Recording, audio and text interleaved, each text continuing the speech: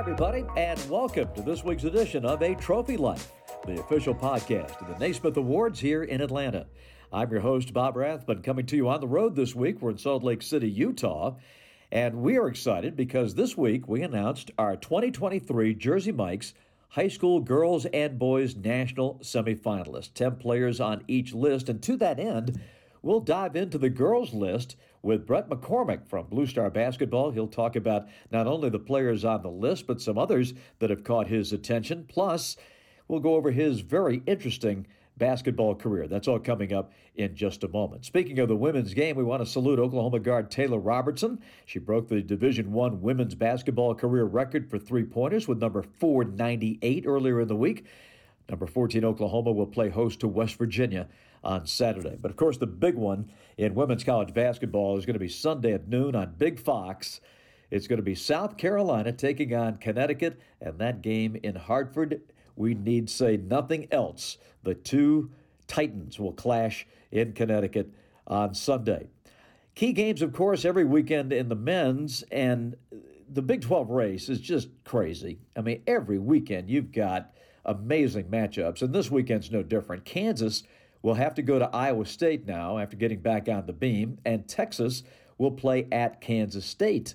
In the SEC, it's Auburn at Tennessee, and in the ACC, Miami goes to Littlejohn to take on Clemson. Now, if the Tigers are going to win the ACC's regular season, that's almost a must-win for them as they try to hold off a red-hot Virginia ball club. Miami is right in the race, so that's a key game. It kind of, in some ways, overshadows a very different Duke, North Carolina game. Neither team is ranked. Neither team is close to the top in the ACC. But it's such a different game this year. The first of the two regular season matchups comes at Cameron. This will be the first time since 1961-62 there will be no Coach K, no Roy Williams, or no Dean Smith on the sidelines. Think about that. Big Ten matchup, number 1 Purdue. In state, they go to Bloomington to take on Indiana. And in the West Coast Conference, St. Mary's, did you know they are leading the league? They got a game lead over Gonzaga, and they host the Zags on Saturday night, late game, 10:30 Eastern Time. Gonzaga is 8-1 in the conference. St. Mary's 9-0. So if the Gales are going to take the West Coast Conference regular season, they can really distance themselves from the Zags with a win coming up on Saturday night. My conversation with Bret McCormick as we dive into the Jersey Mike's High School Girls National Semifinal list after this from Jersey Mike's. Did you know at Jersey Mike's, the juice is their signature real red wine vinegar and olive oil blend? It adds a little zing to your sub. And did you know scientists named the dinosaur after me? The Great Davitosaurus? All statements about the juice adding zing at Jersey Mike's are true, while all statements about Davitosaurus are completely made up and silly. Someone's mad they don't have their own dino. I'm not mad, it's silly. You sound mad. I'm trained to speak without emotion. You sure? Fine, I'm a little mad. Add a flavor zing with the juice. Jersey Mike's. A sub above. It is a real pleasure to welcome Bret McCormick to the podcast this week from Blue Star Basketball in conjunction with the release of our 2023 Jersey Mike's Naismith Trophy Girls High School Semifinalists that came out today. You can check out the list for both the boys and the girls at naismithtrophy.com. And Bret brings such a unique perspective. He's one of our most active voters, so we welcome him. And glad to know, Bret, that you're feeling better. And this is our time of the year, so it's great to have you back on the beam. Thanks for joining us. Thank you for having me. Appreciate it.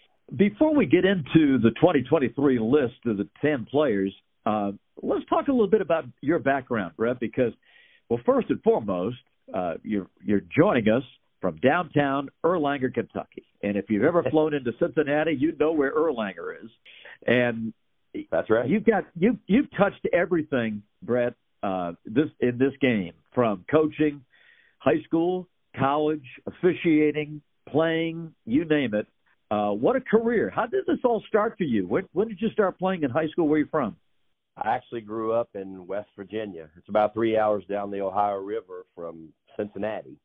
And it's kind of the same scenario. I live in northern Kentucky, and you go across the Ohio River, and you're in Cincinnati. And I lived in Point Pleasant, West Virginia, which is right on the Ohio River, and you went across the bridge, the Ohio River, and you were in Gallipolis, Ohio. So it's kind of the same scenario, so it's not as big an area. It was a smaller area. So, but But I always just loved basketball from a young age. It's been my whole life. That's all I ever cared about. And I actually, played small college basketball. Then when I graduated, I had a job, and I wasn't happy with what I was doing, so I went back to college, and I got my teaching certificate, and I started, teaching school. And then all of a sudden I'd been refereeing and, coaching some middle school basketball. And I started working summer basketball camps. And a guy hired me on the men's side because he liked my work ethic. And then I switched over to the women's side and did that. And that's kind of it in a nutshell, I guess. And officiating gives you a different perspective on the game, does it not? Yeah, it does. I don't really say too much to the referees. Sometimes I let them know. Like last night, we had a game last night. My coaching freshmen.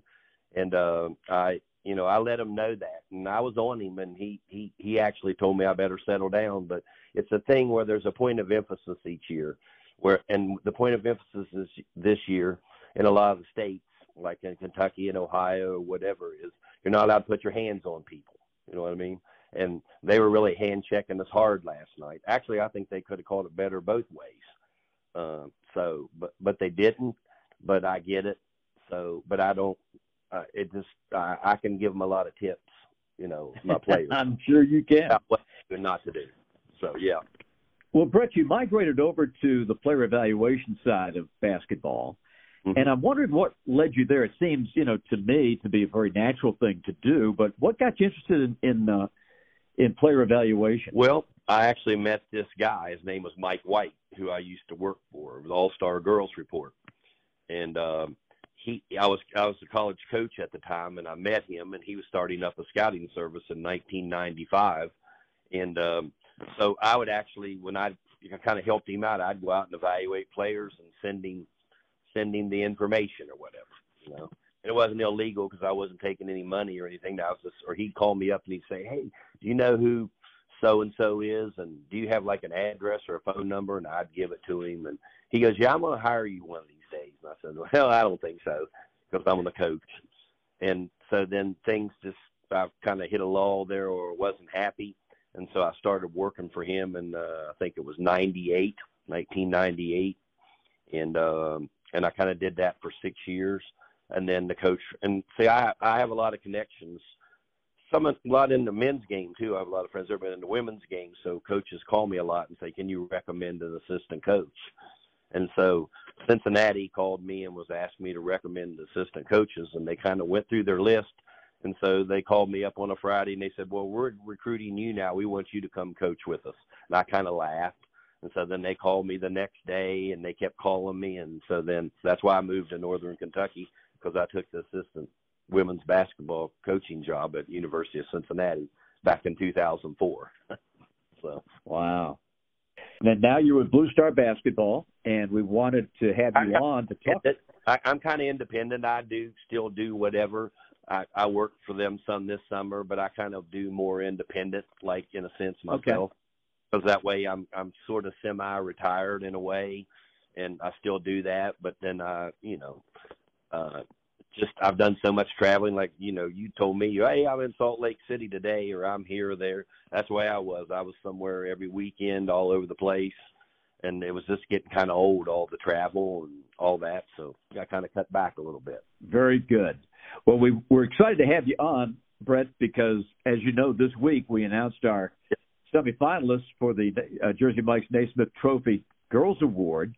And I was wondering if you'd be so kind as to kind of give us a thumbnail on what you think are the top candidates in your eyes for this year's award. Okay. Well, for an example, sometimes I have developed relationships in a sense with kids, and I'm still being objective. But there's a kid out of Staten Island, New York, named Nicole Melius. She's a 5'8" guard, and she just scored her 3,000th point. She's averaging about 40-some points a game this year. And the funny thing is, I've never met a player like her. She reminds me of a Larry Bird that you can't get in her head. If you make her mad, she's going to score 40 points on you. I've never met a girl or coached a girl like her. You know what I mean? When I was coaching. that you can't get in her head. If you make her mad, she says, well, that's it. I'm going to kill you now. And she does. So that was one girl that I had put on my list that didn't make the cut. But, she's got volleyball range, great passer. She's literally, you do have to guard her when she steps off the bus. I'm not exaggerating. That's the kind of range she has. And she's actually going to go to LaSalle now because her mother was really sick, and she was originally going to go to Georgia Tech, but it's closer to home since she's from Staten Island, New York. So she was one player. And see, that's the thing. They want to, even McDonald's, they want to get the best high school players. But sometimes they don't necessarily go with the kids that perform as much on the high school level. And she did well in AAU too. I'm not saying that. But I think they overlook kids like that sometimes. You know what I mean? So. Mm-hmm.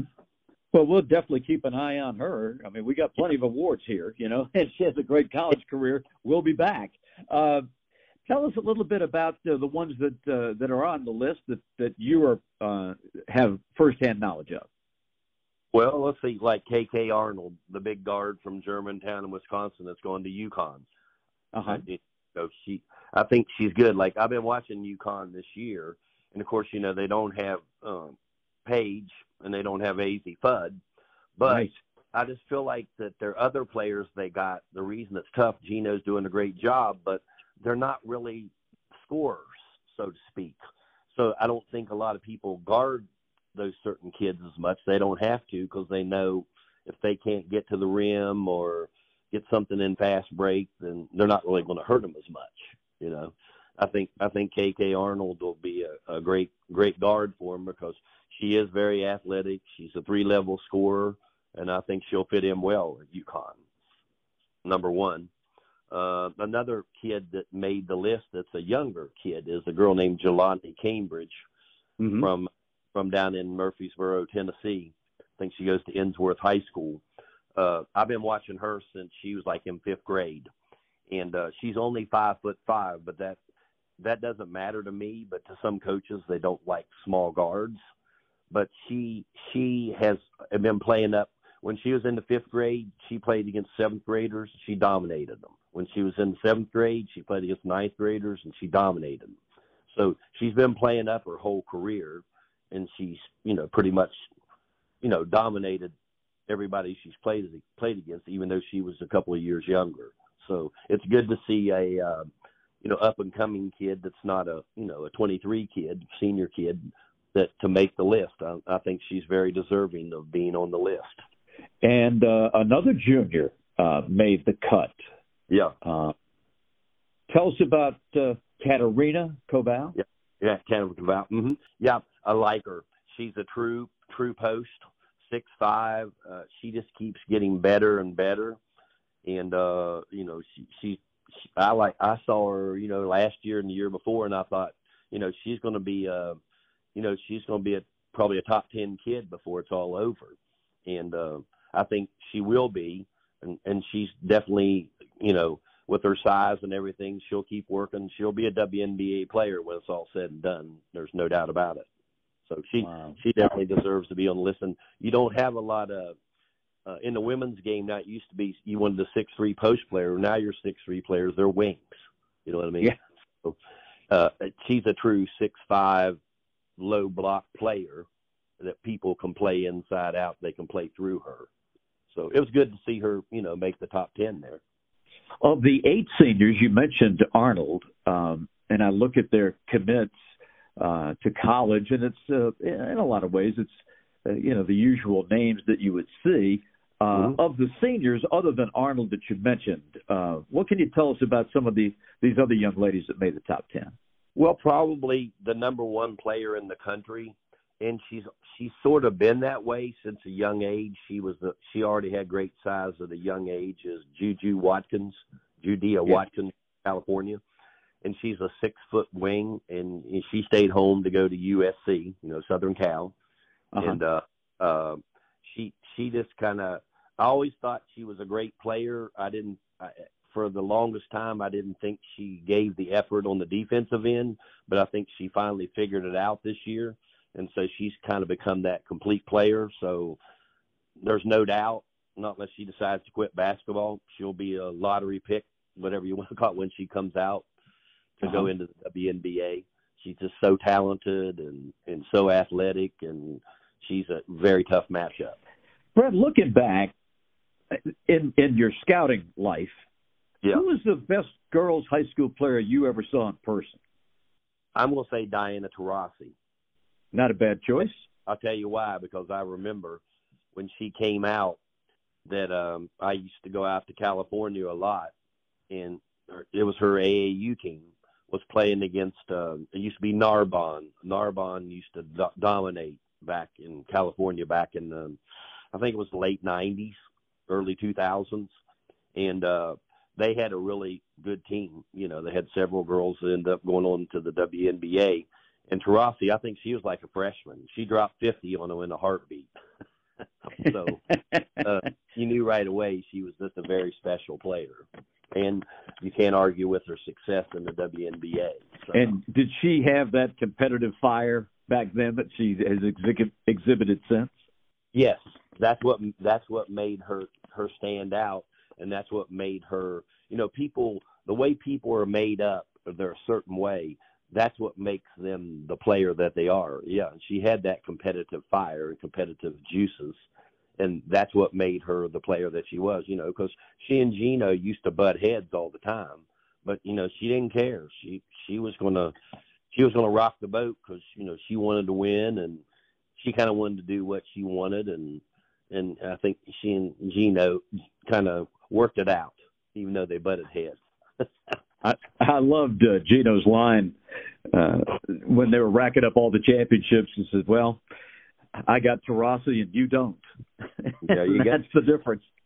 Yeah, and the same thing when he had Breanna Stewart. He had Breanna Stewart, and they didn't. That no one else did. Right. You know. Right. And he just hasn't gotten that player. See, originally they were supposed to get Aaliyah Boston, and if they'd have had her, I'd say they would still be okay. That's what they lack now. They haven't had a good big player since Stephanie Dolson, basically. And they like their bigs to be able to pass the ball, and that they just haven't been able to get that good big, you know, low post type play.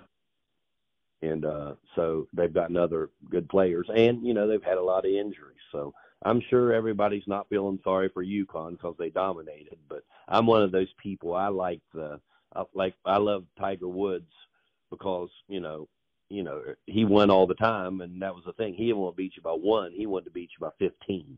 So I like the people like the Alabamas in football that are good every year. You know what I mean? I'm the one. That's the teams I kind of gravitate to because they're consistent. They just don't win one championship and then you never hear about them again. Right. Yeah.